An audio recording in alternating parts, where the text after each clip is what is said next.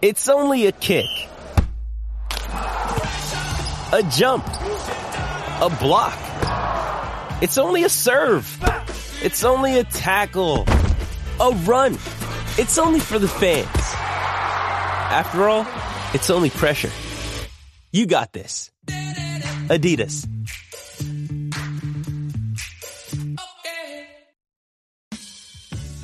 Thanks for listening to the Lakers Fast Break podcast, part of the Hoopheads Podcast Network. Check out all their awesome basketball shows today at hoopheadspod.com.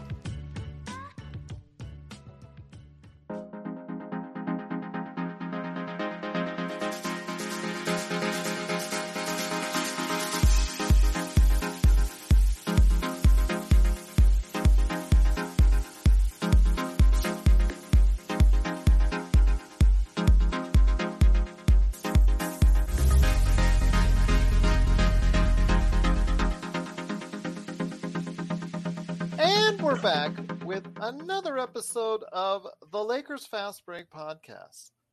Gerald Glassford, come right back at you here from Pop Culture Cosmos, Game Source, Inside Sports Fantasy Football, and of course, Lakers Fast Break. We truly appreciate everyone out there listening to all of our great shows. And if you can, please give us that 5. I'm trying to give you that 3D effect. Star review wherever you get your podcasts. Plus, if you can like, share, subscribe, I know you can. I have faith in you. I know you can. Go ahead and subscribe below Joe Soro today, if you haven't already, right there on YouTube, because you'll get the latest notifications on when we go live on the air right here at Lakers Fast Break. So go ahead, subscribe below, right there, right below Joe, right there for you at Lakers Fast Break. Plus, if you can like, share, subscribe, follow, or do anything that you can to support us right here at the Lakers Fast Break, Pop Culture Cosmos, where we cover the latest news and trends in pop culture. I just dropped a brand new episode this morning right there for you, covering the latest news and trends in pop culture. So check it out today at Pop Culture Cosmos. Inside Sports Fantasy Football, where Chris Sardieri and I broke down NFL Week 4 for you, and also said why don't hit the panic button just yet if you got off to a slow start in your fantasy league. John's already starting already in the chat. Great to have you aboard, my friend, in the chat. I'm busting his chops right now. Okay, fair enough. Yeah, they're going back and forth, Joe and John. But if you can go ahead and like, support, or do whatever you can to support us right here at Inside Sports Fantasy Football, the Lakers Fast Break, Game Source, Pop Culture Cosmos, Joe Soros group right there for you at LakersBall.com. Also, wishing the best for Laker Tom. Hoping he's feeling okay and feeling better. Please go ahead and support Laker Tom. He's still doing what he can. Please go ahead and support him. Reach out to him. Say, get well, Tom, on Twitter at Laker Tom. And, of course, his great articles at Lakerholics.com. Plus our good friend Jamie Sweet right there for you. Mr. Yummy Swoot. He's got his 5 Things articles today at Lakerholics.com. Go ahead and check out everything that's going on there. Plus also our good friends at the Hoopheads Podcast Network. And, of course, Joe's Great Business. If you're in the Southern California area, I'm going to go ahead and start as an unofficial sponsor. I'm going to go ahead and give him props today. Go ahead, if you are in the Southern California area and you need a change in your lawn for the better. Joe, I wanted to ask you, this has hit me the other day while I was driving. What's the biggest project that you've done, that your company has done at Sinblades.com with a Y? We did an apartment complex in Santee in East San Diego. That was 6,000 square feet. Oh, my gosh. If that doesn't do it for you, I don't know what will. So go ahead and transform your lawn into a beautiful work of art today via Sinblades.com. Well, I'll tell you what, so much to talk about because already in practice, it looks like we've got a starting lineup already that is in the master plan for Darvin Ham. He's already debuted it and already ran it quite a few days now here at training camp. And unfortunately, it has some of the elements we like and some we don't like. But it's not perfect. And we'll discuss that today. Plus, also as well, the Zach Lowe, the Low Post podcast, kind of mentioned out to me as far as another idea for a trade partner that we could have down the road.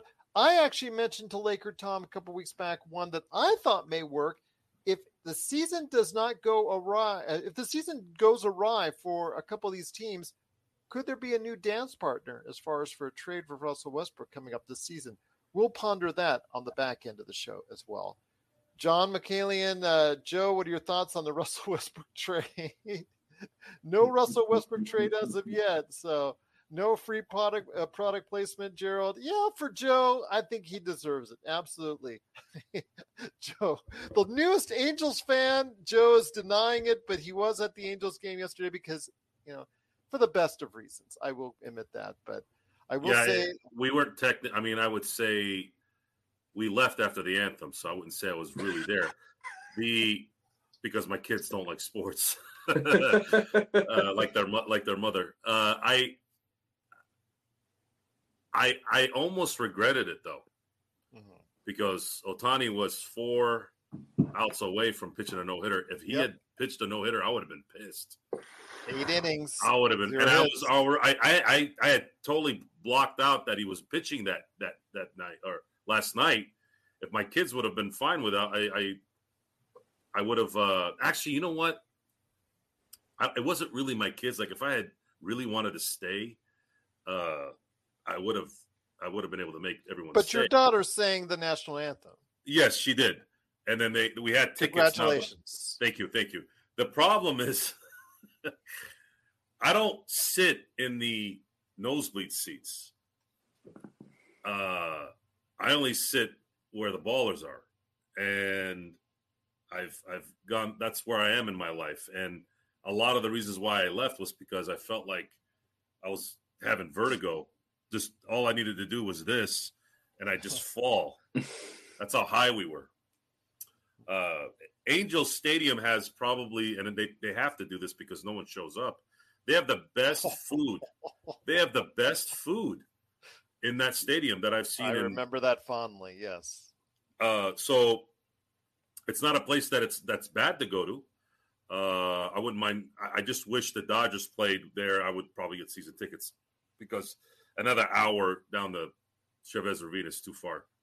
Tell me about it. But go ahead. But I felt, I felt like where I was and the mood, I was like, I'll head out. But I'm just happy. I'm sort of happy Ohtani didn't get the no-hitter. Otherwise, I would have been pissed. They get $2.5 million there. Easy. But not, the reason why the Dodgers still outdraw almost anyone else is simply because of the fact that it's the Dodgers, Chavez Ravine. But yeah, the Angel Stadium, as far as that's a part of the reason why Artie Moreno is selling it. He's just never been able to provide a package to consumers that is really enticing, that will keep people coming in and out. But again, they get like $2 million plus, no problem. Just easy. There's no identity. There's, again, back to what we were talking about in the last show. There's no identity with this team. Yeah. And are they just known for Mike Trout? Are they just known for, okay, they got this guy who's a two-way player? You have to win. Well, you got to remember, for decades, they couldn't even come up with a correct name. California Angels, then Los Angeles Angels, then California Angels, then Los Angeles Angels at Anaheim. They wanted to cover all the bases. I am an Angels fan, and I thought that was even unfair. So, what's really interesting is that in parallels, the Colorado Rockies have had a god-awful team for years, but yet people still go to that park. That park is continuously selling out. So it's not as if the Rockies are a poorly run organization. They just can't get it done on the field. But a lot of people show up to baseball games there. It's ironic. Like, baseball is a funny sport that way. It's very, very regionalized. I will say that it's good to have Sean back. I will go ahead and mention that we do have Sean and Joe Soro right now going ahead. But first man here, good man indeed. You got to go ahead and check out what he's doing today at LakersBall.com. It is Joe Soro. Joe, great to have you here. Wanted to go ahead and start off with what Darvin Ham has now in plan. Angels talk aside, again, I could talk for a while about the Angels, and I'm not sure as an Angels fan it would be all good. So I'd rather not go ahead and depress myself. So I want to go ahead and talk about the starting lineup that's been running right now in practice, which looks like it will be the starting lineup come Monday for the exhibition season. And most likely, if that's the case, the starting lineup for the beginning of the regular season, and that is LeBron, of course, Anthony Davis, of course. Then comes Russell Westbrook, Kendrick Nunn, and Damian Jones. Your thoughts on this? I have my own opinions on it. I've shared a lot of it in the past few weeks, but your thoughts on this, because it looks like they're going to run with that as their starting five. Well, at least they got half right. They got Nunn in there. Is it too soon, you think, or you think he's about ready? No choice. Because he just got cleared for 5-on-5. Yeah, there's really no choice. You might as well just get him in there and get these 6 games in him so he can get acclimated so that he can play against Golden State on opening night. How Westbrook's going to play into this is probably, can he play with Kendrick Nunn in the backcourt? Good question. Kendrick Nunn can shoot better than Westbrook. Where is Darvin Ham going to use Westbrook when LeBron is handling the ball? Is he gonna slash? Is he gonna be the slasher? Is he gonna play defense on the perimeter? Is he gonna close out on defense? Is he gonna screw up the pick and roll like he did last year almost every game? Those are the things that I would be looking at during preseason. If he does, then it's probably best that you bring in the point guard that you just got to start the games. Because LeBron can shoot. He's much better shooter this last few years. So if you need to spell him from handling the ball the first 7 minutes of the game, yeah, I could put my faith in Schroeder to kind of handle that the first half of the quarter. And then the most important part, unfortunately, is going to be the end of the games, how that's going to end. If you have Russell Westbrook, who can't shoot in the end, and LeBron is handling the ball, you're going to have a repeat of the mid-30s, high 30s win total. Yeah. And if that happens, then I got to go find John and hang him outside a balcony. All right, we've got actually a nice rivalry going on between John and Joe. I like that indeed. But also here today to talk about what's going on with the Lakers. The new starting lineup hasn't been officially announced, but Darvin Ham did talk about it in his press conference that that's the one he's running for now, and it looks like it's the one that they're going to be running at least in the near future unless something goes awry. It is the Magic Man himself, Sean Grice. Good to have you back. The Magic Man, indeed. The madman from Toronto, coming off of Toronto traffic. Wanted to go ahead and hear your thoughts. Oh, actually, like John said, not wearing the Orlando Magic jersey today. So I want to hear. I had a reason for wearing that, and unfortunately, Restream just ashed it all to hell. Well, okay. Restream and I are still having issues. I've gone back and forth to customer service. They want a detailed list of clips with the problem involved. So I have to go ahead and get my lazy butt to go ahead and get all that, compile that list just so that they can go ahead and give me some type of BS answer, probably most likely. But go ahead. Yeah, no, I was just going to say, yeah, no, I was wearing that to have Penny's back. I mean, look, we can get into the weeds on what happened in Memphis. I thought he just got cleared violations. Yeah, he did. They basically gave them a slap on the wrist, and I was just showing my support for Penny. I really feel he's been untreated fairly, especially by the local Memphis media. More so like a booster who really is amoral, and that's completely like the opposite of who he is. I'm not here to defend him or what they did. Everybody is dipping into this little game of, well, he was ineligible, but we submitted the paperwork and blah. Anyway, I just wanted to voice my support for Penny. As far as our new starting five, I'm not a fan. I think that if you're going to play this group for 5 or 6 minutes to start a quarter, I think that's fine. I mean, if Damian Jones is kind of playing a Frank Kaminsky role, where he's just kind of in there to establish himself down low and make it easier for AD and LeBron. I could live with that. But who's coming off the bench then? Who's your sixth man? Because that's more of an important question for me. If this is your starting five, who's the sixth man? Is it Schroeder? Because if Schroeder's coming off the bench, you're 6'1" wing. Yeah, I mean you're just as small, if not smaller, depending on where you move him. So this I think the backcourt is going to be ever evolving. I could see Darvin Ham throwing out a lot of combinations as far as the backcourt is concerned. I wouldn't live or die on the hill with Kendrick Nunn and Russ. I understand that, and no, I'm just with Nunn. I'm just worried about being out for a year and him being a little bit rusty to start the season. So that's my main concern is him right now, just shaking off the rust and how soon he can do that before he becomes the player that we hoped he would be when we signed him in the first place. Yeah, no, that's 100% true, Gerald. I share your concerns about that.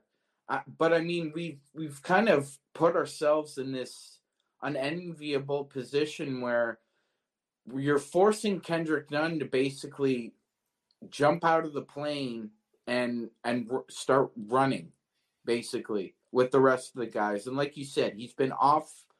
It's been more than a year since he's gone through 5-on-5 basketball, right? Yeah, absolutely. So the rust is Gerald's correct. I mean, the rest is going to be there, and to just pair it off what Joe was saying a few days ago.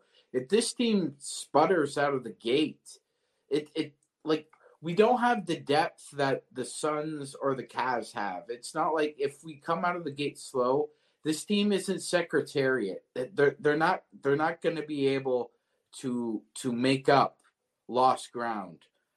Well, you don't even need a traditional point guard because LeBron can handle the ball, and you hope he's using the ball and has the ball in his hands most of the time anyways. Yes, that's correct. So, like Joe was saying, Nunn is a below-average shooter. So Nunn might actually be statistically our best shooter. Oh God, that makes me quiver. Well, unfortunately, it might be the case because he is around 35, 36. LeBron is around 35, 36. Tell me a better shooter outside of what you think Cole Swider may end up doing. Really.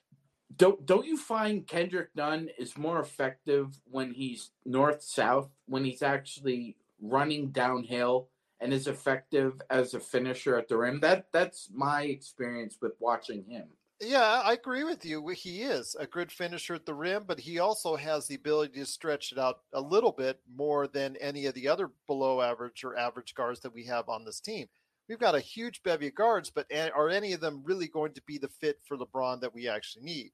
Joe, let me bring you back into this conversation here whenever you're ready, if you can. I know you're on mute, so I wanted to go ahead and ask you if your thoughts on this, my friend. I mean, a lot is based off a guy who's been out a year. I think that's this season and the way it gets started off, again, playing limited minutes. He's not even cleared for a full bevy of minutes as far as unlimited minutes.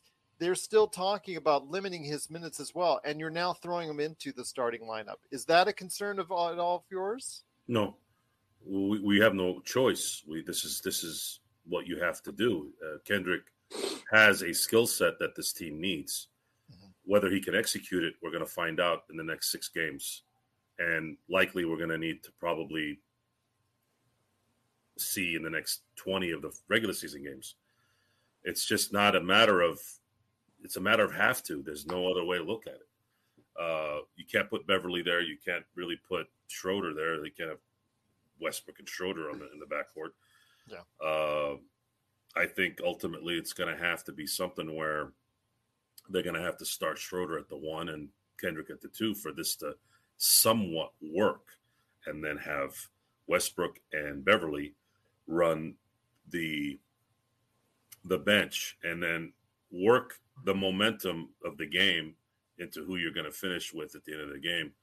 That's where this lies. And spacing and shot making, all the things that are extremely important in today's NBA, and obviously health. Those are the things that are going to be tested here so that we can see what this team will be made of. If I see the Lakers go 1-4 the first 5 games, and 4 of the losses were somewhat nail biters, I might be okay with that for a minute. But for the next 15 games, they're going to have to make up some ground and hope that they can go 12-8. They go 12-8, that could be encouraging. And I think Kendrick Nunn plays a big part in that because of his skill set, his youth. And he does have something to play for. If he plays really, really, really well this year, I was using Lonzo Ball as a barometer. He could get a big contract because of his age and his skill set. He'll be this version's Malik Monk. Maybe even more. I think he's better than Malik Monk. Malik Monk is too inconsistent. I know Nunn isn't consistent, but he's got more of an ability to be consistent if he's healthy, and he has an opportunity to get a big contract, and the next big contract for him. So there's going to be motivation there to make sure he's putting in all the effort. It's just going to be tough, guys. I don't know how this is going to play out. We're gonna find out here soon.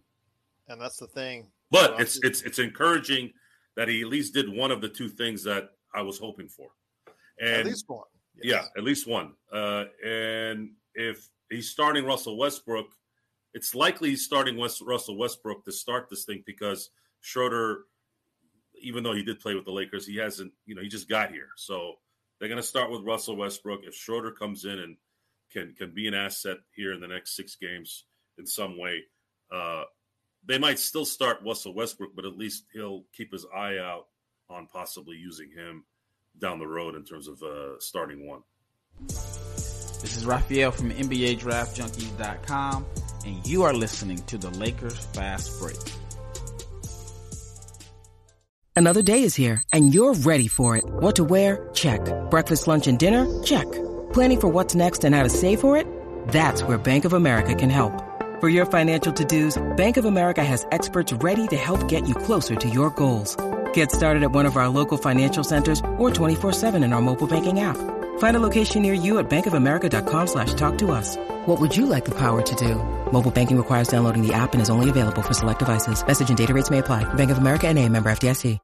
This episode is brought to you by Shopify. Whether you're selling a little or a lot, Shopify helps you do your thing, however you cha-ching. From the launch your online shop stage, all the way to the we just hit 1 million orders stage. No matter what stage you're in, Shopify's there to help you grow. Sign up for a $1 per month trial period at shopify.com/special offer, all lowercase. That's shopify.com/special offer. Check out what's been going on with the Pop Culture Cosmos Show and the PCC Multiverse. I don't feel like that people have done that as much, especially with this international release. You can get it out there right now.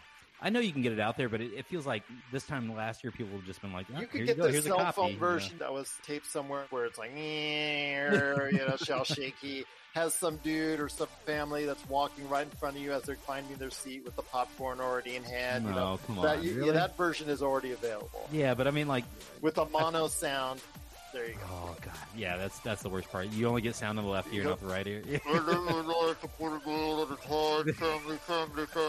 Something like that. You can find that version already if you really want it. That's the Pop Culture Cosmos Show and the PCC Multiverse. Catch our shows on Worldwide Radio 7 days a week and wherever you get your podcasts.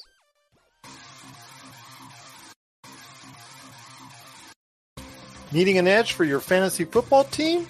Listen to the guys at Inside Sports Fantasy Football for insight that will help you reach your league championship. That's Inside Sports Fantasy Football. Check it out today on your favorite podcast outlet. Once again, it's the Lakers Fast Break. It's Gerald Glassford coming right back at you here along with Joe Sorrell from LakersBall.com. Be part of the tremendous groups and conversations that they have each and every day on the Los Angeles Lakers, and also follow their game time reactions right there for you as the game is going on, right there for you at LakersBall.com, starting next week, right, with the exhibition seasons on Monday, starting the 3rd for the Lakers at Crypto.com Arena. Also here is the madman from Toronto, the Magic Man, Sean Grice. Go ahead and check it out when he's here at the Lakers Fast Break, of course, as well. But I wanted to go ahead and touch on who is not in the starting lineup that people have actually projected, guessed, maybe even analyzed might be the or a better option for the team in regards to what we may be seeing from a starting lineup. And Sean, I wanted to go ahead and ask you this in regards to two names that pop up that have been a lot of interest as far as either automatics or prospected to be in that starting lineup or projected to be in that starting lineup in Thomas Bryant and Patrick Beverley. Your thoughts on that? We haven't even touched on Austin Reeves yet. No. So your thoughts on that? I mean, those two were talked about. Patrick Beverley as a 6'1" defending wing, quote unquote, as someone who's going to be, positioned, I guess, against some of the better players in the league and some of the best players in the league as far as the main defensive option. Why would you have him coming off the bench? Yeah, that's a really good question, Gerald. Unless you think that he will play well enough and maybe force his way into the starting lineup, I don't see any other reason why he would come off the bench. I would slot him in as a starter personally. Basically, if this is the starting lineup he's going with, you basically have 4 reserves at the 1 or the 2. You have Lonnie Walker, Schroeder, Austin Reeves, and who am I forgetting? It's likely gonna be a 5-man rotation. There's gonna be an odd man out there. Somebody's gonna have to play their way onto the floor. Well, you got JTA. You have to have some wings in there, or excuse me, we don't have very many wings, but right? Somebody at the forward slot that actually might be able to play some forward. You got to have someone there to replace LeBron and AD. You start pushing them beyond 33, 34, 35 minutes again, and you're just setting yourself up for disaster later in the season. Yes, 100%. I'm very concerned that over the course of 82 games, this depth isn't strong enough to hold this team in place. I think it basically comes down to a couple issues. One, if Austin Reeves' shot isn't falling, I don't think he's going to play. I think he's going to be relegated to the bench unless he can actually stretch the floor and shoot the ball. He's going to be relegated to the bench, and that's just the way it is in the game of professional basketball and life. You do 1 or 2 things really well, your coach, your employer expects you to consistently do it, and if you're not doing it, then you have to be relegated to the bench and focus on what you need to improve. If Lonnie Walker's defense isn't up to snuff, I could definitely see Darvin Ham relegating him to the bench as well. So those two guys have their flaws, but they also have their strengths. So if either one of them plays really well to their strengths, I could definitely see Ham being able to live with the flaws that this team has. But if you're not doing what you're supposed to be doing well, it's just going to be your ass on the pine, and you'll be getting splinters for the last 6 weeks.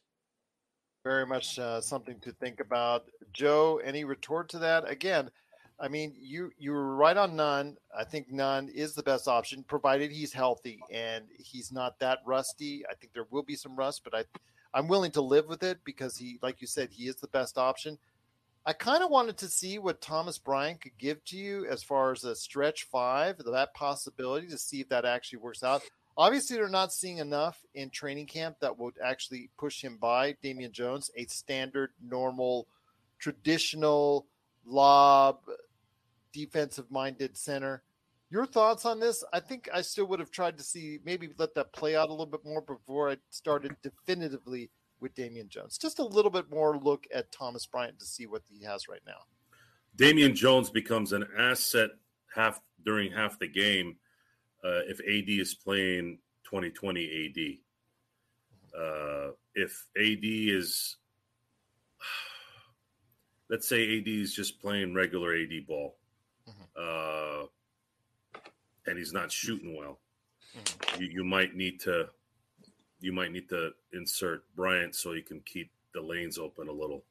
There's a lot of options here.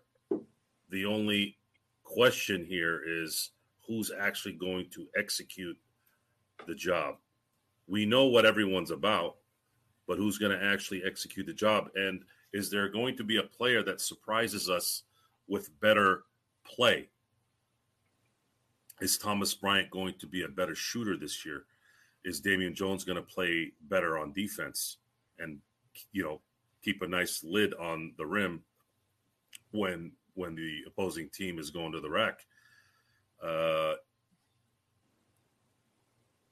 It's real difficult to assess, but we're going to find out a little bit this week, and we'll be able to pinpoint some of those issues and to see if it's something that's likely going to linger through the regular season, or if you see something where you're like, you know what, if he has a few weeks or a month or two to get themselves in shape for this thing might kind of go the right way.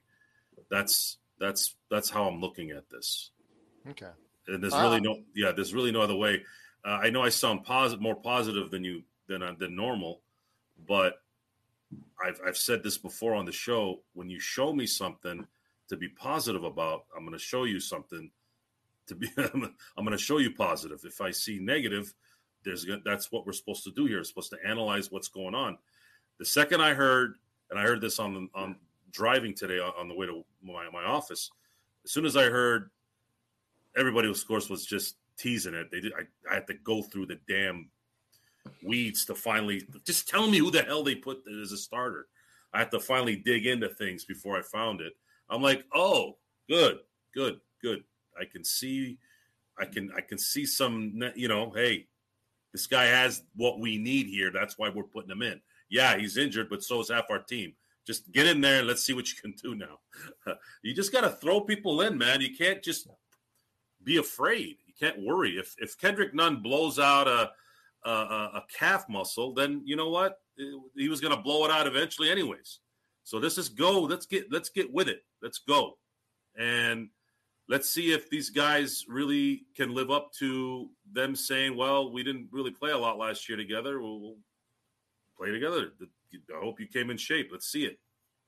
Well, let's see it indeed. I agree with you that we need to see these players play. We need to see Kendrick Nunn to see what he can do for this team. But when it comes to Damian Jones, I mean, we already know what he brings to the table. I just would have loved to see a little bit more as far as an opportunity for Thomas Bryant to see if he's come back all the way from that injury. But apparently from what they've seen in training camp and the fact that they are moving Damian Jones into that starting lineup, that tells me that they don't have as much faith in that right now. It doesn't say that they won't make a change in the future, but we'll see. Last thing I want to go ahead and cover on this starting lineup is, of course, as we've always trying to get to, and that is Russell Westbrook as the starting / point guard / I don't know. It just seems to this point that a lot of people have zero faith that Russell Westbrook can actually become an effective and a positive player for the team at this point. And now you're putting him in the starting lineup at the point guard, which is, to me, concerning, to say the least. And it has been of great concern. I know Laker Tom, get well soon, Laker Tom. Laker Tom has said ad nauseum as far as him not being in the starting lineup. You cannot have him in the starting lineup. You cannot have him on the team. You cannot have him a part of the active daily roster. It is a negative, continued negative, and will be a negative. Your thoughts on this? Obviously, at this time, they don't view it as a negative. Is that of concern to you as a Lakers fan?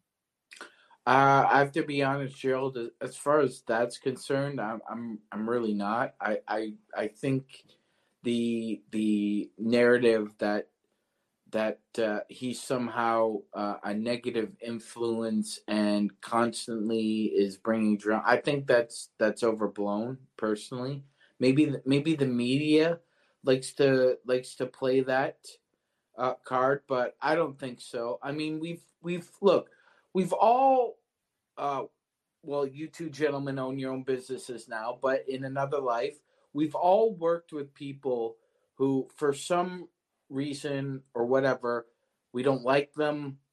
We disagree. There's just a lot of hostility. But when you're doing a job, and especially when that job is so public, you have to put on the face of unity. We're together. We're working together. I've worked with people who I did not like, but when it came time to do the job, we do the job. We act professionally to one another, and we don't, even for a second, let people think that somehow there's conflict or trouble at the old mill, because that just opens up a new can of worms. I really don't. I really think it is overblown. I think, locker rooms are like cafeterias in high school. Everybody has their cliques. There are cliques in locker rooms, 100%. Doesn't matter whether you're in sports, whether you're working at UPS, whether you're a firefighter. The whole idea behind this is that when they get out on the court, are they playing together as one? And that's where I have a problem with Russell Westbrook, because I don't think he puts the team first. I respect the skill and the immense intelligence that he has for the game, but I've never considered him a team first guy, ever. And I was hoping that when he came to the Lakers, he would make us eat a lot of crow about that, Gerald. And, he'd be a team guy. He'd put the team first. But that hasn't materialized. And now the Lakers are bringing him back. And I wanted to say this on the previous show, but I really don't think that the Lakers organization, and I'm talking about Jeannie Buss and the top, I really don't think that they've thought this all the way through, and that if they decide that they're going to keep Russell for the entirety of the season, you could have a true Lakers fan revolt in which we stop paying attention. Because I got to be honest, last year I watched a 48-minute game twice. That was it. It was the first game and it was the last game. Those are the only two games I watched in the entirety. Because one thing we knew about last year, and it's going to be a concern this year, is that in the first quarter we got punched in the mouth. Teams would just punch us in the mouth, and it felt like we were spotting teams 15 to 20 points before the quarter had even expired. And so we were playing catch up the entire time. And it never felt that LeBron and Russ were ever on the same page when that happened. I told you this before, Gerald, and I look back at a couple post-game interviews, and it's almost as if Russell and LeBron watched two different games. LeBron talks about, well, we didn't do this correctly, we didn't do that. And Russ is sitting there talking about, well, we didn't do this, we didn't do that. It's like with LeBron, it's I didn't get the ball to AD, or I didn't get the ball to Kuzma. With Russ, it's always somebody else. It's never about him. And that's the issue I have, is that off the court, I'm pretty sure that LeBron and AD keep that locker room accountable.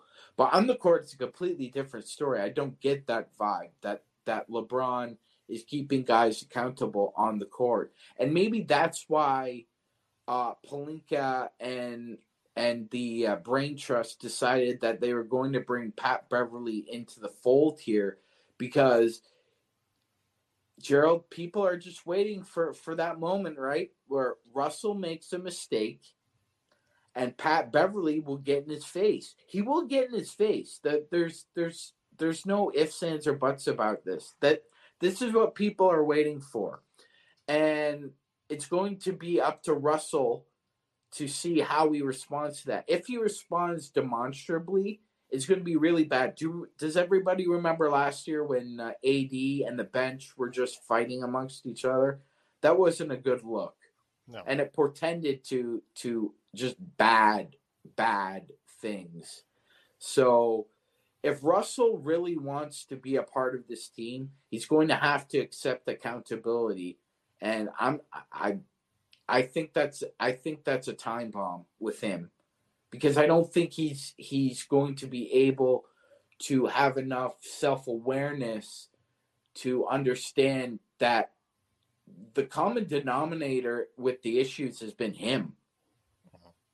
Well, I wanted to say right now that a big shout out to Joshua Dietz, who was asking for a show today, which we're glad to cover on the potential starting lineup, which has pretty much been revealed by Darvin Ham. The one thing, Joe, again, is Russell Westbrook. You have already stated on this show and actually in our chat to Blue Magic, and everybody else in the chat has been great. John, been tremendous as well. Truly appreciate it. Can't wait to get you back on the show, my friend. But when it comes to Damian Jones, you've already solidified why he was chosen as in the starting five, as far as his defensive capability, the shot blocking, the rim protection. Pretty much what you see is what you get, and it's a reason why he would be put in that starting five.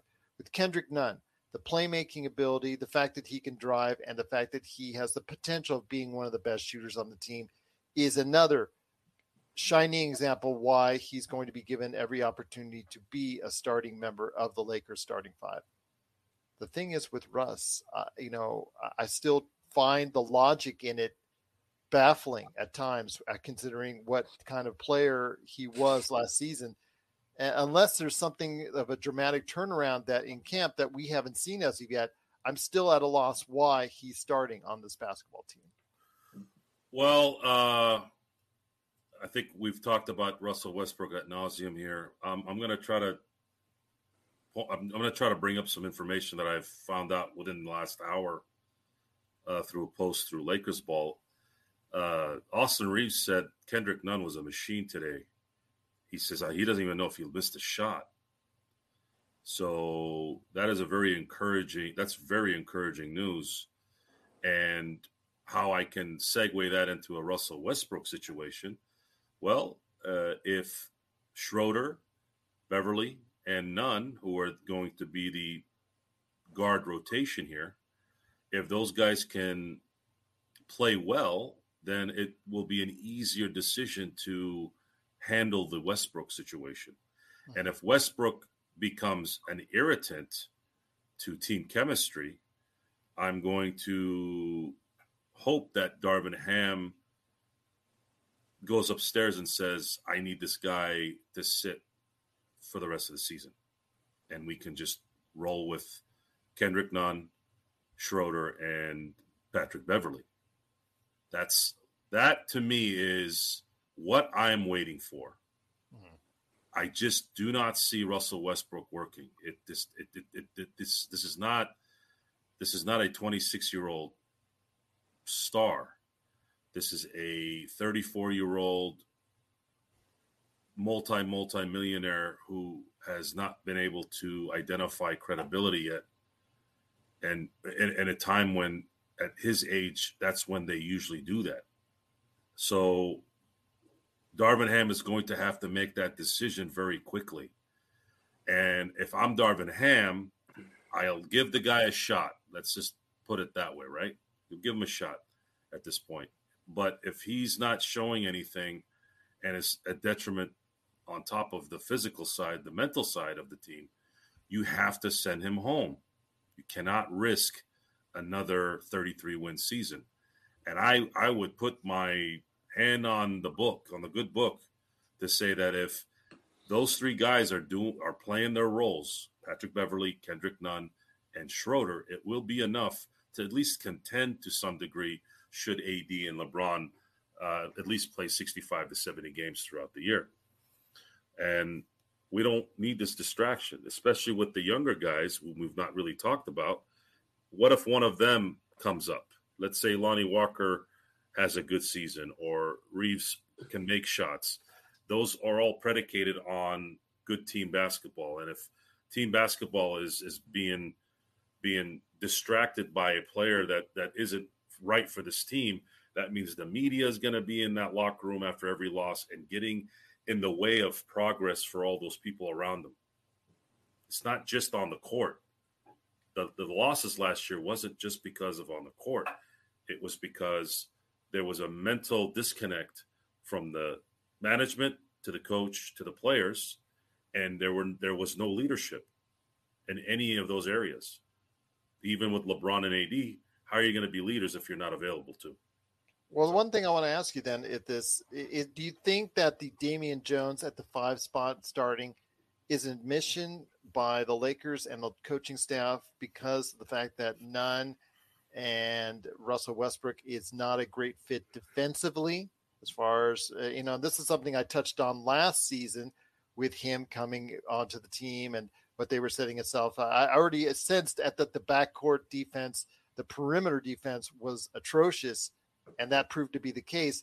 Do you sense that that's why Damian Jones is in that starting lineup, because AD will need help along the front line because of the fact that the backcourt defense with Russell Westbrook and Kendrick Nunn may not be up to par this season?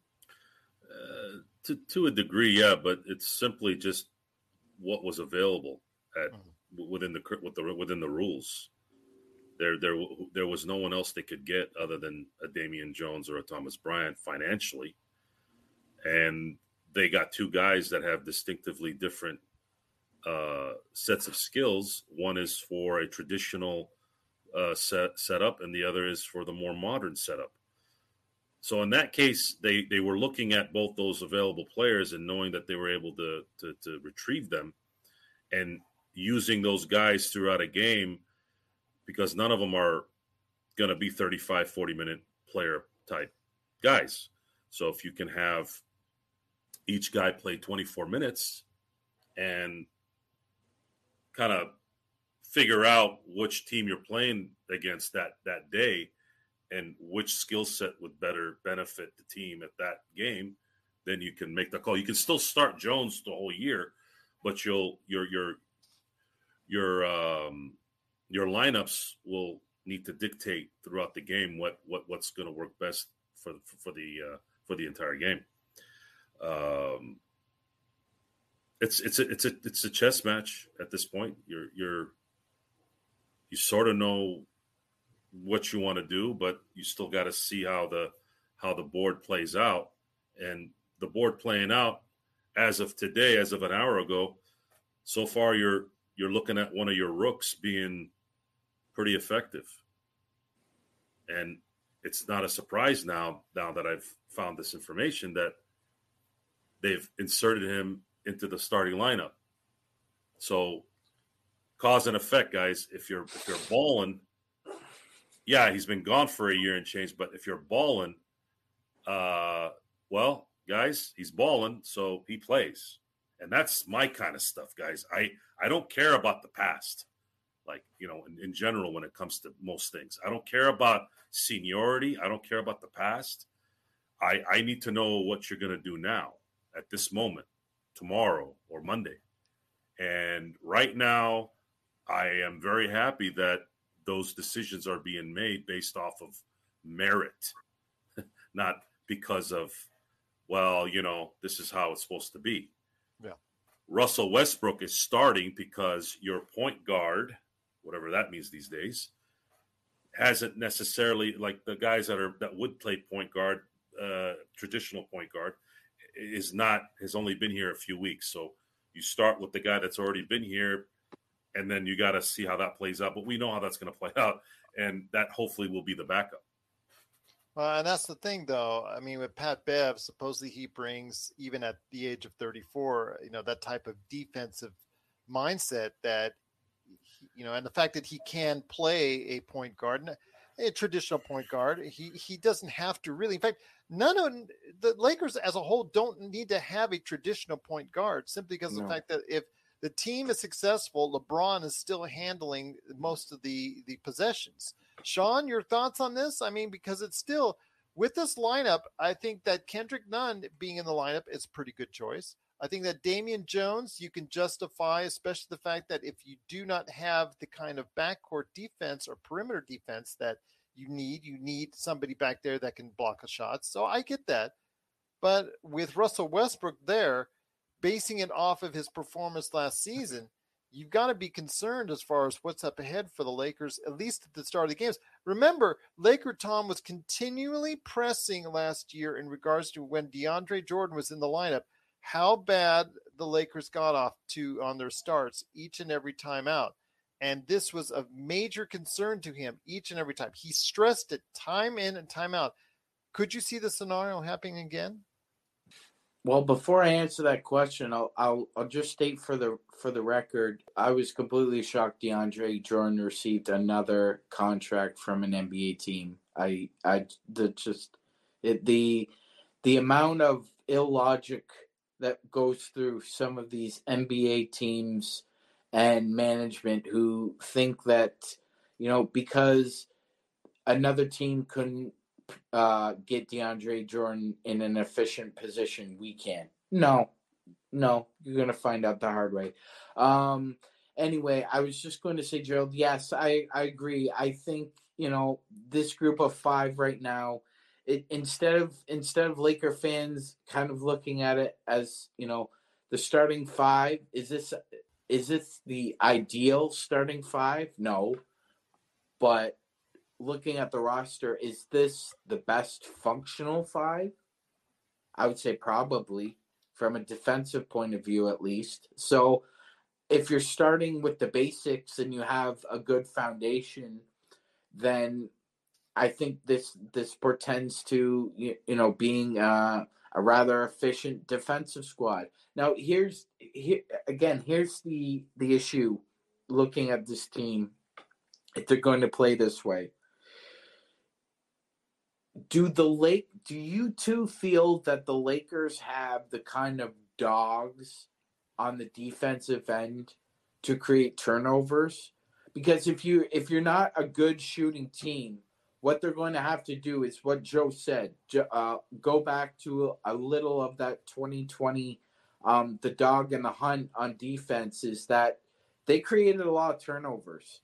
AD and KCP created a lot of deflections in lanes, and they were able to disrupt a team's offensive flow just based on the fundamentals, basically from Anthony and KCP. Do we have those same components? Maybe not. Maybe a Lonnie Walker or maybe a Juan Toscano Anderson. Maybe they're not as adept and wily as KCP, but can you create that disruptive flow with Anthony Davis back there? I don't see how you cannot. If Anthony's 100% and he's really disrupting your flow from east to west, it's hard not to be a wing and benefit from that if you're paying attention. So is this team going to be able to create enough transition opportunities to make up for their lack of shooting? That will be the difference between whether or not they're, say, a top 15 defense and they're in the middle of the pack, or are you a top 10? Because with Ham's approach to the Bucks defense, those guys created turnovers. They created just a mass of humanity in those lanes. And you had either Brook Lopez or Giannis waiting at the rim. So to me, that's more important. If you can play good defense for 24 seconds, that's great. But are they going to be able to defend on multiple possessions? And are you going to create enough turnovers to balance out the lack of shooting? Okay, you asked a lot of questions there, but they're basically: do we have a good enough defense to create turnovers, Joe? I think, as far as that's concerned, I think that's pretty much what it comes down to. Well, what we had before was so KCP had the dog in him, right?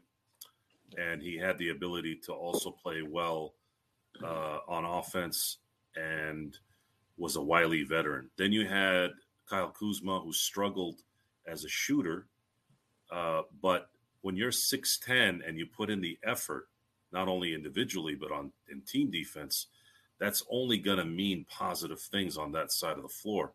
Then you have Caruso. I don't need to get in with Caruso, 6'7". That's the dog. That's the dog you have there. LeBron is a smart player. Playing good, solid team defense was always going to be a factor there. And then, of course, you had a healthy AD who's, in my opinion, especially in 2020 and even 2021 when he was playing, the best defensive big in the league. There isn't anybody on this team I would consider a dog other than Patrick Beverley. But he's 34. I don't know how that plays into an 82-game season with him being a dog. And then on top of that, you got to play. Now, well, let me ask you this. Now with the play-in, you're having essentially 5 rounds of basketball after the regular season. We're talking about the battle of attrition at its highest form at this point. You're asking these guys to do this for 82 games a season. Then you got to play 3 more months like this. And you're asking guys in their mid-30s to do this. Well, let me ask you this, Joe, real quick. When it comes to matching up against certain teams in either conference, I mean, do you think that the Lakers have a good matchup, say, against an Anthony Edwards in Minnesota, a Kevin Durant in Brooklyn, or let's say, even if Wiggins continues his great play in Golden State, do you have a matchup for that? I'm not sure if the Lakers do. And people are going to say, oh, well, LeBron, he's still consistent. Who said LeBron? I know people are going to throw out their LeBron as far as that's concerned. Yeah. But the thing is, at 38 or approaching 38, LeBron on the defensive end is going to turn it off and on. It's a natural. He did it last season, and most likely he'll do it this season until the playoffs are concerned. So I just see that there's a deficiency right now in the way the roster is structured to play against certain individuals, either in the backcourt or in the wing. That's going to be problematic for this team. The guys that are going to play are too old, and the guys that are young have shown that they can't play. They can't shoot or play defense. This is a problem. And if there's a chemistry buster in Westbrook repeating itself this year, it's gonna come out exactly how we've been talking. Yeah. There is a solution, a little bit of a solution to these things, and that's the part that's going to be interesting to see if they can make it work. Or can Darvin Ham motivate or put in a system that will benefit the players? Coaching in the NBA is extremely difficult. I'd say it's probably the most difficult sport to coach. It doesn't matter if you're a really good coach, because these guys don't listen to coaching. Yeah, most of the time. They just don't. The fact that, it's kind of sad, to look at Steve Nash, kind of look down on him. But if I was coaching a team and Kyrie Irving said we don't really need a coach, I would have probably went in the locker room and told them, listen, bleep, bleep, bleep, bleep. I'm coaching this team. If you can't handle it, then keep doing what you're doing, missing half the season. And then now you got to deal with quitters like Ben Simmons and to some degree Kevin Durant. How are you supposed to coach when you keep having distractions from your people? It's a players' league. It's this, it's that. Yeah, but if they're not winning, what difference does it make to have these guys then? And that's how I'm looking at our team. I'm looking at it as well. It's nice that we have LeBron. It's nice that we have AD. And, these things, but can they play? Can they play 82 games and then go into fifth gear in the playoffs and play another 3 months? They're not well balanced to do that as of right now. It would have to be surprise. It would have to be Reeves shooting from 40% from three. It would have to be Kendrick Nunn playing like the second playing second to rookie of the year is his rookie year. We have to see this. We have to wait and see. And my only hope is if you recognize that something's not working, you cut it right away this year. Don't let it linger. Don't hope. There is no hope in this business anymore. You have to play the guys that are going to work. And if there's an issue in the locker room, there's an issue with emotion or chemistry or whatever, you need to send that guy home. You need to send those guys home or put them on IR. I don't give a crap what you do. Don't let them infect the team from their focus in trying to win. And it's sad that we don't have the two guys that are the stars of the team. None of them have the skin to go into onions. Onions. Yeah, they don't have the balls to go in there in a bad loss and say, what the F were you doing? Seriously. And I'm talking Russell Westbrook. I don't care who it is. What the hell were you doing? What? Yes. What you saw the offensive coordinator of the Bills did last week, didn't you? Oh, he lost his mind. He lost his mind. That's what we need. That's what you need to do sometimes.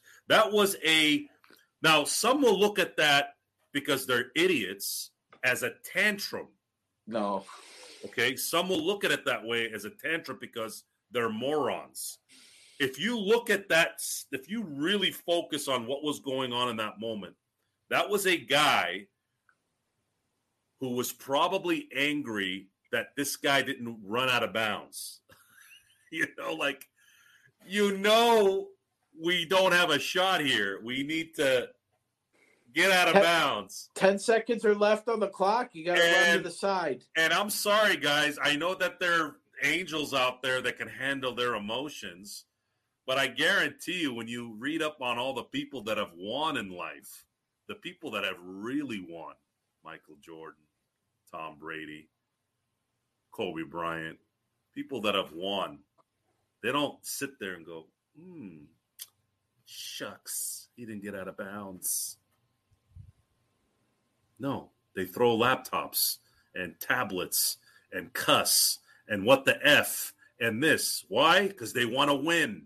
And that's what it's about, guys, especially in sports. Yeah, absolutely, Joe. I mean, there's that famous scene where Tom Brady was about to kill Bill O'Brien on the sidelines because he threw an interception in the end zone, and Bill O'Brien tried to tell him that he shouldn't have thrown it there. And you don't tell a guy who's won 3 Super Bowls where he's supposed to throw the ball. Well, the best one was I don't know if you guys ever saw this. Peyton Manning and Jeff Saturday, his center, was right.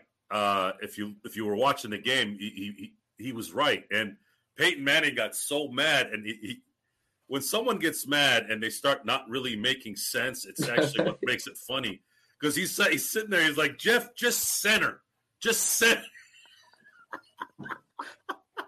He's like, don't worry about what I'm doing. I'm the quarterback. Just center. And I'm sitting there, I'm going, bro, he is centering. He's the center is he's the machine in front of you. See, he's the lead machine. You gotta love people who you work with who are like that, because they're just intense and they're just focused, and you have to admire that and get on the train. And it goes, Joe, it goes back to what LeBron said on the shop. Like, I've said it first. I mean, my generation, the millennial generation, there are a lot of passive aggressive people in our generation that don't really come out and say what needs to be said. Just get it out in the open. And he basically said, I don't like playing with people who don't want to win. And he was pointing at Russell Westbrook. He didn't call him out, but that's who he was talking about. I think that, like, Russ has to be able to understand that maybe winning isn't at the top of his list. You're on a team. Like, it doesn't matter what you want. When you're on a team, when you're part of a team, it doesn't matter what team it is. It doesn't matter if it's the Lakers. It doesn't matter if I'm working for Joe. It doesn't matter if I'm working for Gerald. It's about what's best for everybody, not just the individual. The individual doesn't matter on a team. There's no I in team. There's no I in team. And I know Kobe told Shaq once, yeah, but there's an M-E. You know, he has cred to say that because he sacrificed for his team. How many I'm guessing that Kobe played well over at 300 games in his career with some kind of broken bone, broken pinky, broken finger, broken hand. He didn't care. It was about forging on for the team. And we just don't see it from Russell Westbrook, Gerald. I mean, one thing, my dad taught me this. He said, Sean. Well, he did play 78 games last year. Okay, look, that's true. The best availability is durability. So he's been able to forge, he's been able to forge out a career, which he hasn't really had a huge injury history, a few things here and there. But just because you're available, right? But you're not on your time. It's what you do on the court. That's what I felt like with Russell Westbrook is that, yeah, he showed up, but it was almost as if he felt he was on his time, not the Lakers. So I'm gonna do what I want to do, or I'm not gonna pass it to this individual, or I'm not gonna rebound. It just felt like he put himself above everything else. That's what it felt like. And we could be completely wrong about that, but it just, that's the way it felt. And now that you have certain individual, like Pat Beverly is going to be this team's accountability compass, because if it's not him, it's not going to be anybody else as far as the players are concerned. So to me, I think Darvin Ham really needs to lean on Beverly if we're going to get the best out of Russell Westbrook. But again, that comes down to Russ laying down his defenses and basically becoming the player that we need him to become. And this is the second year in a row we're asking the same exact questions. And unfortunately, Gerald called it a year ago, even before the trade was finalized. He said, I don't suspect Russell Westbrook will be a team first player when he comes to the Lakers. And I just thought it was a bad fit. Yeah, okay. You were bang on. I mean, it was basically instinctual, Gerald. You didn't have a glass ball. Nobody does. But you saw the bad fit. They're plain as day for me and a lot of other people around the league. I wasn't the only one. A lot of analysts that were not Lakers related were looking at in that fashion as well. I want to go ahead and mention again, it's the Lakers Fast Break. We truly appreciate you watching and listening. I want to go ahead and give a special shout out again to Joshua Dietz on Facebook, one of our Facebook followers. Truly appreciate it. He was asking if we were going to do a show today on the Lakers starting lineup, and we have, and we would, and we got you covered on that. Also want to make a special comment and a special thank you to Guacamole Pudding on YouTube for giving a special shout out to Joe the other day. He said he loves Joe Sinblade Soro, my man. So go appreciate the man right there for you, Guacamole Pudding. So thank you so much. These names on YouTube that we've got coming and watching. That's pretty clever. That's Weird. Pretty clever. We had a guy named Weird that was on the show in the chat room the other day. That was awesome. We had another couple of great names, and all these guys are great here at the Lakers Fast Break, and of course everybody that is in the chat room, especially Blue Magic, who's been such a great part of the show. He wanted to go ahead and share his thoughts before we go ahead and drop our last comment as far as the trade options are concerned. So before we head on out, I wanted to go ahead and drop Blue Magic said, Joe, we know what they'll say. If Russ is bad, they'll say they need more time and they're figuring it out. He doesn't expect major lineup changes, i.e. Russ getting benched until it's far too late. And he also wanted to say that he agrees that Shaq said the main problem with the Lakers last year was that no one got mad, and the NBA is different than the NFL. There's guaranteed money in the NBA, and player empowerment is very real. He's also not a fan of Russ's game, but we have to put ourselves in his psychology. This is a player who was on top of the world just a few years ago, an MVP in 2017. It must be very difficult to modify. So you hear Blue Magic's comments, Joe. You hear them. I get the fact that maybe Russ's mindset is going to be very difficult to change. The old dog adage as far as teaching them new tricks, et cetera, et cetera. Your thoughts on this before we head on out, before we head to one last question I have for you guys on a possible new Laker trade partner that may come this season. Yeah, I don't see anybody trading with the Lakers without trying to fleece them of their 2 picks. Well, we'll touch on that in a sec, but your thoughts on the Russell part of it as far as what Blue Magic's comments were. I don't think they're gonna wait. I just don't. You're a sick guy, John. No, he was talking about weird comment guy because that was weird comment guy. Yeah, we were all thrown off because he wanted to sniff our feet. Don't be surprised if weird comment guy is John in his burner account. You gave yourself up there, Johnny.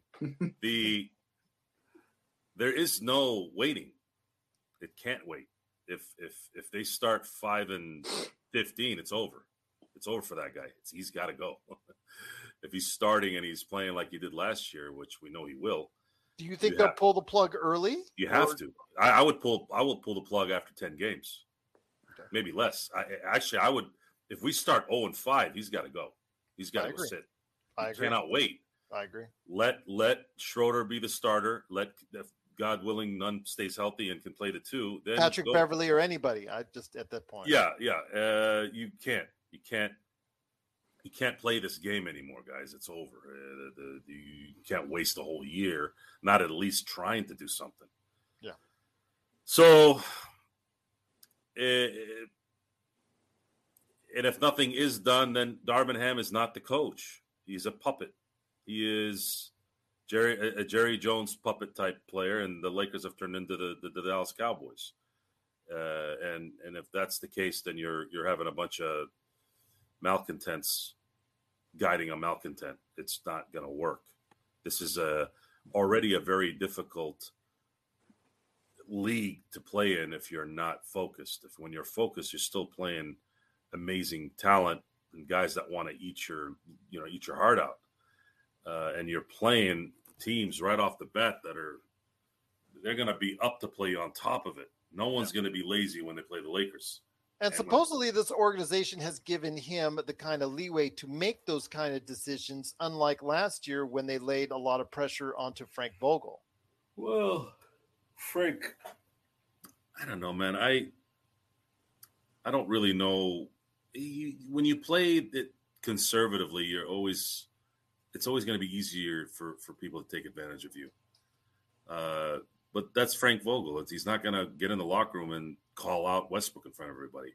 That's something Phil Jackson would do or Pat Riley. But we're not going to get that here, or Popovich. We're not going to get that here, guys. We're just not. Darvin Ham, maybe.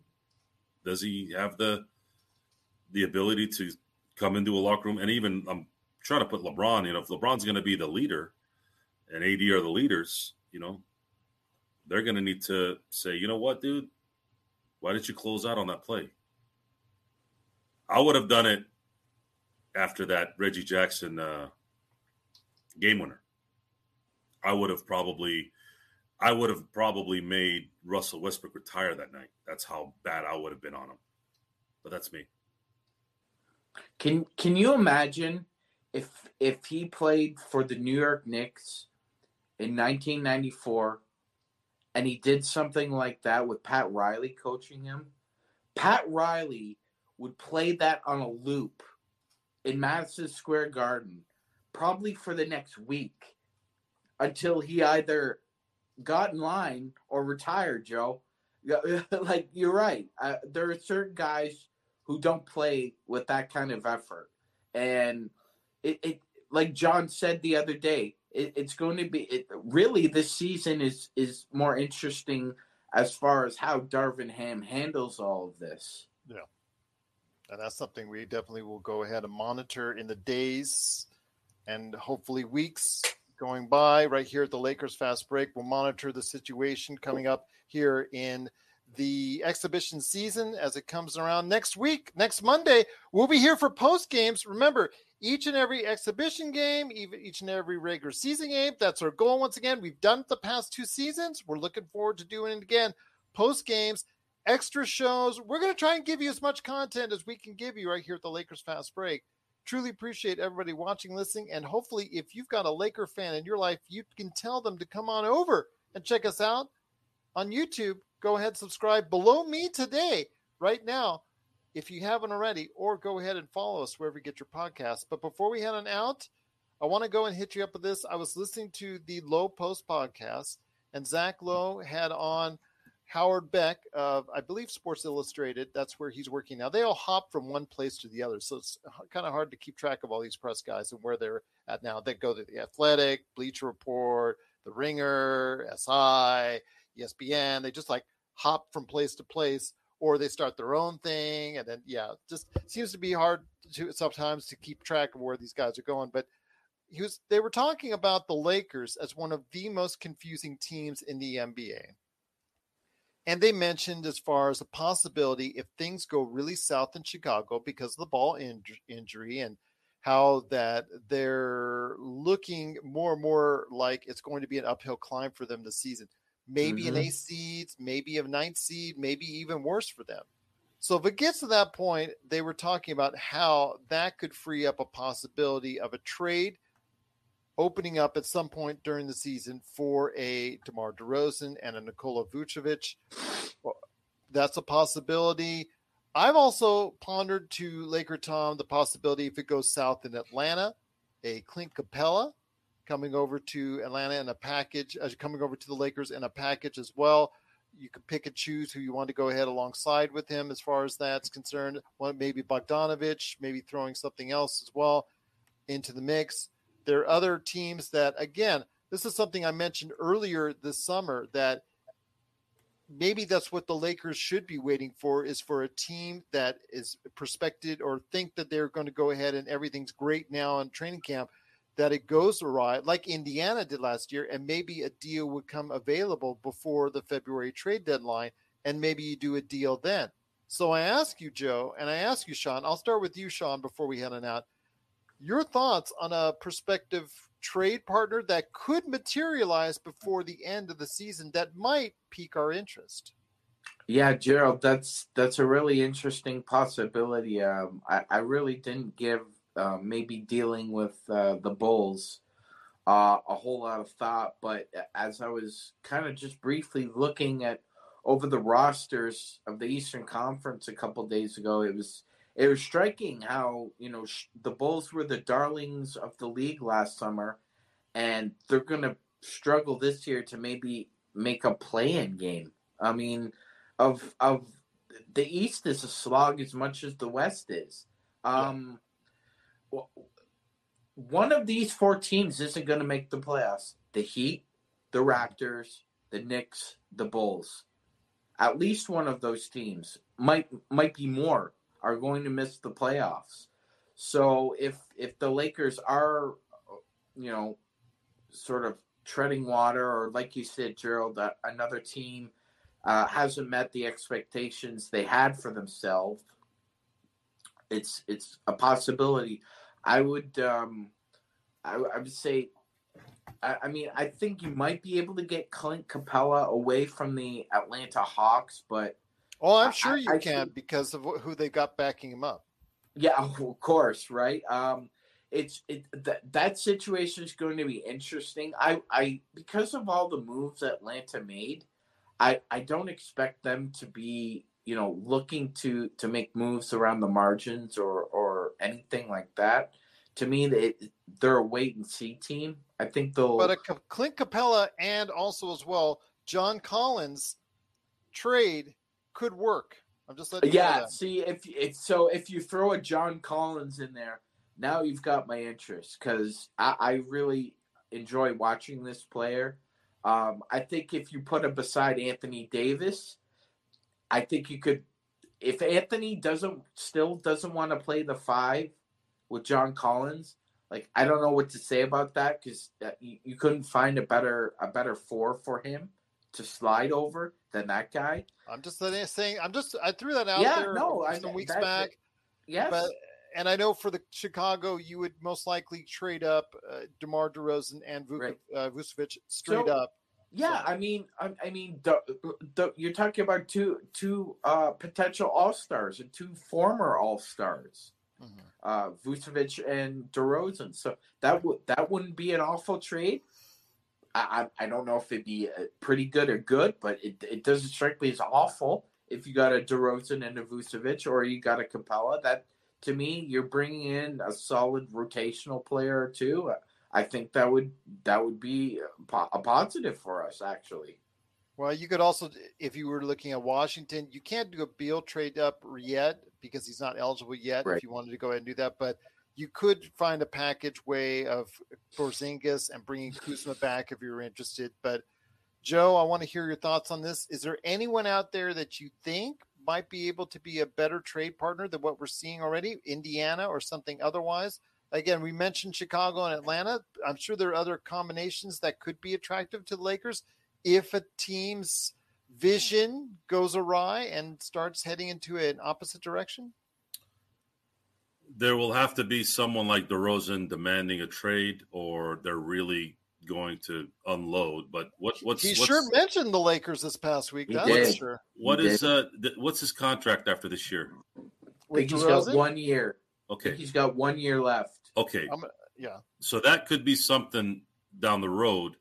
Hopefully, the Lakers are treading water a little bit, and if you're able to use Westbrook as an expiring and get him because Chicago wants to,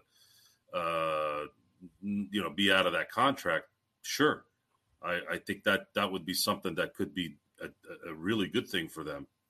I just would prefer them to not sabotage the season throughout the year. I want them to make a decision when something's not working right away. Don't press it. If this particular player isn't working, do not use him. Yeah, there's no option on it, by the way. It's a flat out 28 next year for DeMar DeRozan. Okay, so if that's the case, now the Lakers know that we are essentially getting our free agent now instead of the summer, and the summer is not guaranteed that you're going to get anybody. And I don't know necessarily if I'd want Kyrie Irving versus DeMar DeRozan. I'd rather have DeMar DeRozan and another $28 million to get rid of Westbrook, and it's likely going to at least cost us a first-round pick. You'll also have Vucevic, by the way. Yeah, I mean, it would. Question is, why would Chicago do that? Why would they take on? Is there going to be a better deal out there? Well, then Westbrook and the 2 picks because the 47 comes off. I can't do both. I can't do both. Not for just one. It would have to be. It would have to be DeRozan and some other guy that's really good for me to really throw away. Well, they couldn't do LaVine. I don't think they would do LaVine. No. I you know what? If I was Pelinka in that situation, I'd ask for Pat Williams. If I'm giving up a first round pick, Pat Williams' name has been thrown around as far as this untradeable asset by Chicago. Yet he's been injured his entire time. I know he shows a lot of promise. I have to see it play out in the court. That's the other problem with LaVine. If let's just say that Chicago wanted to blow it up, the other issue with LaVine is he's always injured. Yeah, and that's the thing that's really killing this. It's really killing the NBA in terms of seeing a little bit of what they used to have with the dominance, like a dominant team that is going to be there. There's just way too many injuries, and maybe the COVID thing was a problem. Maybe them coming back too early kind of exasperated it. And it still lingered into this following year that just finished. Well, I'd like to think that this year maybe they finally kind of caught up a little bit and some guys can actually play. You're talking about only 4 players last year played 82 games, and it was no one with any significance. That's just bad optics to me for a league. You're really and we're letting them do it. Fans are letting them do it, and it's getting to the point where I don't think they need the fans anymore. I don't think they need ticket sales anymore. They got those TV contracts. They're doing another TV contract soon here where they're going to get more money. It's just become all advertisement money for the players and for the owners. And they're like, well, you guys are still sort of coming. And all the people that are bitching and whining that they're done with the NBA, they're still in some way filtering something in there. Otherwise, this wouldn't make any sense. I think even the WNBA's accounting has been puzzling to me. I know that the NBA is subsidizing them, but after a while, how often are you going to just throw away $10 and $13 million a year? Well, we make $10 billion a year. Yeah, I don't know, guys. There's something else going on with how these guys make money, and it's not in any way from people that are watching anymore. I don't think. I think it's probably all gambling. I think what trade also can work. I've been playing with the NBA trade machine. That's Sacramento, Fox, and Sabonis coming to the Lakers for Westbrook. Why would Sacramento give up Fox? I'm just letting you know. If it goes south in Sacramento and it looks like the umpteenth year that they haven't made the playoffs, they might be willing to go ahead and give up on it. I mean, they already gave up on Halliburton, and Halliburton I thought was the better option for them long term. I'm not saying he's a better player. I'm just saying he's a better fit. He seems to me, Halliburton, like a player that would be best suited for a playoff run type team because of the fact I think he just has that really solid point guard mentality that maybe De'Aaron Fox doesn't really have. De'Aaron Fox is a great scorer, but is he going to be able to run your team? I think on a fit like the Lakers, I think with LeBron already there, he doesn't really have to worry about doing that. And he could just go ahead and be De'Aaron Fox. And also Domantas Sabonis maybe doing, even though he's a defensive liability with AD there, maybe he can take up some of the slack, but offensively he gives you so much as well. So I'm just throwing out some possibilities out there. Again, Orlando, is also another possibility. They've got a lot of younger players, and if you really want to give up on Jonathan Isaac, if you're at Orlando and you want to say, okay, Banchero's our future, Isaac, you're out of here, that could be something as well. Washington is also a possibility, as I mentioned. So there are possibilities that you could work out a trade with Russell Westbrook. Get Caruso and DeRozan. That would be the ultimate. Speaking of another guy who's got an injury history, Markelle Fultz again is hurt, and again will miss significant time. I think it's around the beginning of the season. That he'll be back. That's not surprising. Not surprising. By the way, Gerald, is Jonathan Isaac going to play an NBA game this year, or is he still on a book tour? Well, he might still be on a book tour, but also he's got knees that are very suspect. Oh, so gosh. He's someone that we would actually have to see physically out on the floor on a consistent basis before somebody's going to commit to that, because he's had 2 knee surgeries, if I'm not mistaken. So, back to back in a row. So I saw when he originally got hurt in the bubble, and I was just so sad for him because, he does have those kind of tools, which you like to see in a young player on both ends of the floor. And he could have really developed into possibly a star that Orlando needs. And unfortunately, that's probably never going to materialize unless something drastically changes. So, again, that's a possibility as well. But, yeah, there are possibilities outside the Indiana trade that has been impending for some time. So there are other options out there. It's not just Indiana and no one else. If these teams' dreams or prospects go astray, there could be more trade suitors in the offering. So can you, Gerald, just put yourself in Rick Carlisle's shoes right now. Well, I thought. I want to go ahead and touch on Blue Magic. Sure. Yeah, I know that he was talking about his most recent injury. I think he was going to be out for a period of about 4 to 6 weeks. It was the first estimate I got.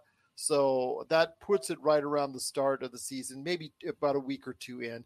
But he hopefully will be able to come back and play 60 games is what you're looking at for Markelle Fultz, which for him would be an actual improvement. So, yeah, I was aware that's the injury we were both talking about, Blue. So Yes. No, I was just going to say that like a fly in the wall moment for me would be if the Indiana Pacers management calls Rick Carlisle up to their office and they explain to him that they've just traded for Russell Westbrook.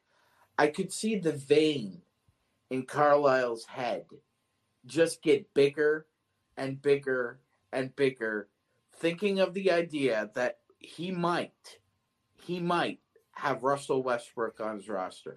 I don't need to remind anybody, the last time Rick Carlisle had a temperamental point guard on his team, they almost burned down the city of Dallas. Him and Rondo almost burned down the American Airlines Arena. So I can't imagine if I don't think it's called the Conseco Fieldhouse anymore. I'm not sure what it's called, but if Russell Westbrook ends up on the Indiana Pacers, I don't think that arena will be there the next morning. Well, let's hold on to a second here, because the only option for that is if he plays well, he's going to actually be traded and play for a team such as Indiana, a team that does not have high aspirations this year. No. If he gets traded to Indiana, he's going to be either sent home, Yes, and they're going to sit on his contract, or he's going to be waived for whatever, minimum veterans minimum, so that he can latch on to another team that might be interested in the services for a much cheaper price. Yeah, no, definitely. And by the way, it's Gamebridge Fieldhouse. Thank you, John. Thank you very much, John. All right, yeah, they changed names like underwear. I remembered it as the Conseco Fieldhouse. Anyway, yes, Gerald, that's 100% true. But I just getting back to it. No, I'm done. I'm good. Okay, fair enough. Okay, but last thing, Joe, I want to cover is, again, with this, hopefully will be a promising start. You are serious. You are very serious that you do not want a repeat of the exhibition season last season where they went an over. And you think it's very important that they send a message that not only to the Lakers fans, to us here in the media, to individuals out there in the NBA that cover the team, that they can compete in the Western Conference. You think it's clearly important that next week is the start of a very important exhibition season for the Los Angeles Lakers. Yes, I want them to play hard in all six, and I want them to win every game.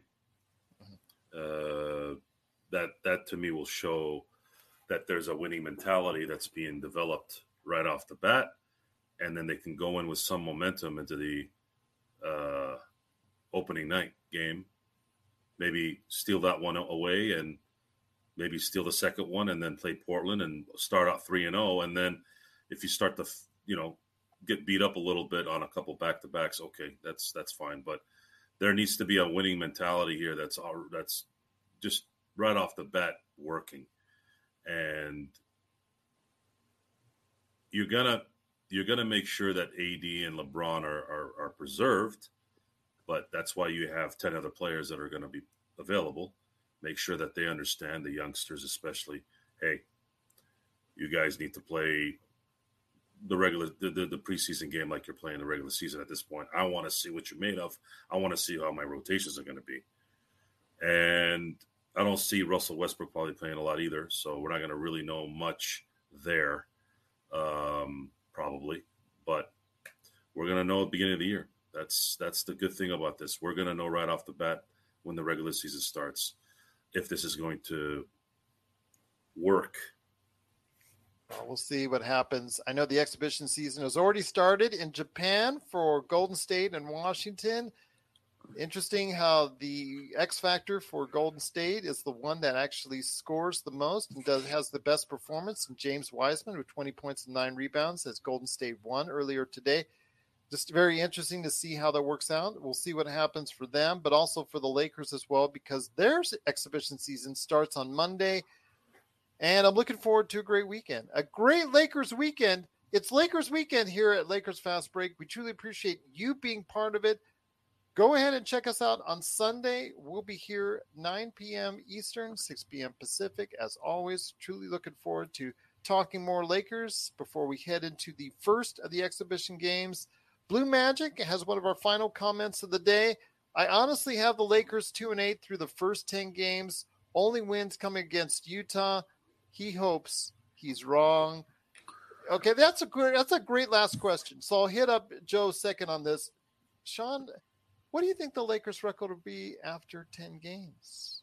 Yeah, I was looking at it the other day, Gerald, and just gut feeling 5-5. I think if they went 5-5, it wouldn't be the worst thing in the world. Damn you! I hate you. You took my answer, so I will go ahead and say 5-5 too. Joe, great minds think alike, man. Yeah, I was thinking 5-5 too. Yeah, there you go. 5-5. We're a little bit more optimistic than you, Blue, but not a whole hell of a lot much. Oh God! If we're 2-8, that definitely means what Joe pretended to. It's not working. Not a whole hell of a lot more. No. But if that's the case, Joe, 5-5 after 10. Do you see dramatic changes taking place at that point in time? Probably not. Okay. All right. Blue Magic says Laker Tom optimism rubbing off. Very surprised at 5-5. You know what? Big shout out again to Laker Tom. We hope you are feeling better. Our thoughts are still with you. Our thoughts, Joe, and our hopes for you to get well soon. He is still up and spry on Twitter, though, at Laker Tom. If you get a chance out there and you're on Twitter, please go ahead and reach out to Laker Tom to wish him well. Best wishes and speedy recovery. Hopefully he will be feeling better and getting back on the show very, very soon in the near future. I know that Joshua Dietz actually stated that he is looking forward to the day Laker Tom and Joe can go mano-a-mano, head-to-head on a Lakers topic sometime soon. And actually, as I am as well, because the show is always better when Laker Tom's around. So Blue Magic says we're going up against legit teams like Golden State, the Clippers, Nuggets, Pelicans, Cavs, and we always struggle against Portland. So yeah, absolutely. It doesn't look like it's a great start in the offering when we're offering 5-5 and you're offering 2-8, Blue Magic, but let's all hope that we're all wrong and it's a much better start for the Lakers. But we'll be back on Sunday, 9 p.m. Eastern, 6 p.m. Pacific. It's Lakers weekend, and we're glad you're a part of it right here at the Lakers Fast